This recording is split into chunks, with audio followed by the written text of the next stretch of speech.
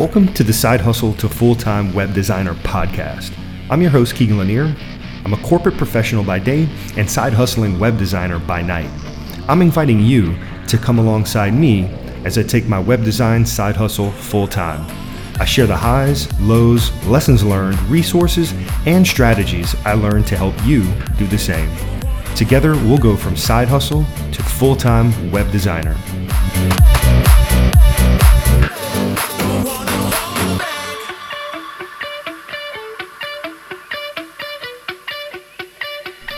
What's going on, everybody? Sorry for what was a weird break, a couple of weeks ago. I took a vacation and I completely unplugged, and it was amazing. If you haven't done that, highly recommend just unplugging. Even if you don't go anywhere, if you can go somewhere else, although that is a major benefit. So, this week I wanted to get back into the groove. I wanted to start talking through this journey, some things that have happened lately, and really, the core of this episode is how I handle work outside the normal scope for clients that are on my care plan. Those are my premier clients, my A+ clients, and those are the ones that really they get the love. They get all the love, at least that extra love.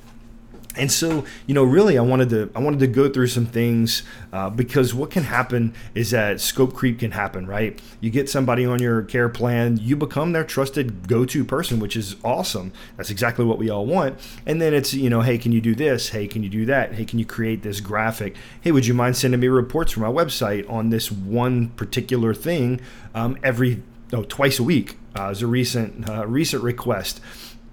And, how do you handle those things? And that's being really open and honest and saying, hey, I'm more than happy to do that, but under the scope of what we've set, maybe that isn't part of it. And we would have to adjust terms if we want to go down that route, which I'm happy to go down. We just got to make sure that each side is taken care of, right? Like no one's overworking, no one's creating something that might lead to resentment, bitterness, or rubs in the relationship. Open, honest communication is the way to do it.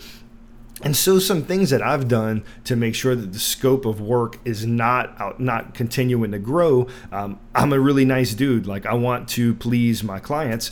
And so what I've done is started outsourcing some of my work to awesome people.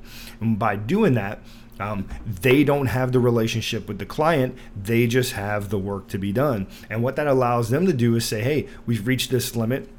We've reached this point. Anything beyond that is going to cost more. And when it costs me more, it's going to cost the client more. And sometimes with our time, we're really free. We're giving. We don't put that value to our time. It's a mistake I've made many times over the few years that I've been doing this, is that I'll just work and go above and beyond, not track it. And that's a huge mistake. It's something that I've royally screwed up, and something that I don't want to keep screwing up. So I got to figure a way to fix it, right? Sometimes another thing is that I've really started shrinking my margins so that I can grow. And how does that really pertain to handling work outside the normal scope for clients is that, it goes back to that outsourcing. It's just another bullet on the outsourcing. If I outsource, I'm going to shrink margins. That's going to happen. But it puts parameters in place that keep me from overworking and not being paid accordingly for it. That's really one of those things. Also something you can do to put in place to really keep the scope creep from continuing to creep in is really managing timelines and expectations, and also automating everything that I possibly can. So with that, I like to put things on a timeline. I love using ClickUp, and I'll set dates, set timelines that I need to hit to make sure that the projects continue to stay on time. And with clients in their care plan, I will actually track time inside of ClickUp with some integrations, and that helps make sure that things stay on time, make sure that updates for websites happen when they need to happen because I'm reminded, and then I do my absolute best to automate those things so that the reminders pop up on my phone. Those things continue to just move. And to go in a little bit more detail, outsourcing work to awesome people. There's a club that I'm in, and Josh Hall's Web Design Club. You've heard me talk about it here on the podcast before. There's some amazing people in that group, some amazing people who are hustlers and who do really great work. And this is a perfect example of why outsourcing and really networking is crucial. I can find some of them if I get in jam, if I get in a bind and need work done, I can go to them. And I really have become okay with shrinking margins. And, I'm a person who I'm a business guy. I do that during the day. My day job has always been about managing budgets, managing travel, about managing expenses and costs, and driving sales. And so being okay with shrinking margins is sometimes hard to deal with. You really want the biggest margin, but to make a little bit of less money in this game is okay, as long as the quantity of what you're doing is going up. So if I would rather make a few dollars less per client per month because I'm outsourcing some of the work while being able to 10x the number of clients I'm dealing with, because that will allow me to make more money and scale and do all the things that I want to do to become that full-time website designer. And then managing timelines, things are going to change. Right? Things will change. Point in case, I gave you an example here earlier, is that a client reached out and said, hey, we've got this part of our website that we would love to get reports twice a week on. Not anywhere in the scope of the partnership that we have started with, but I'm, again, extremely happy to go and do this for them, because it's something else. It's an added benefit, an added service for them. And I'm going to go even farther with what I'm doing for them. The first part I'm going to do is, I'm going to get them those reports. The second part is I'm going to actually create a video, a training resource, so that they can look back at this, and if they need to pull the info, they can pull it themselves as well. And then I talked a little bit earlier about managing timelines and how I automate things so that I get reminders. And there's a few things I use to make sure automations stay on time. So 17 Hats is one of those things that I use a lot of its automation features for. And mostly it's all centered around invoicing and payment.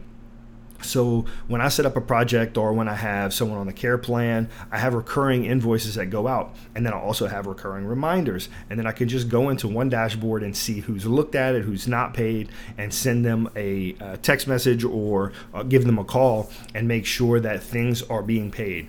Basecamp's another one of them. I actually have my inbound leads going directly from my forms on my website directly into Basecamp, and that just drops them into a lead bucket inside of Basecamp, which allows me to follow up.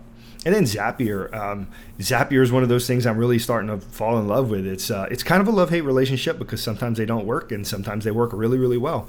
But I enjoy using Zapier because it's one of those things that just connects random things that shouldn't connect and makes life easier. So, all those things said, one thing I wanted to leave you with in this episode, and I wrote it in the script for this episode, is just what I put in here as a knowledge bomb. And it's that situations will change.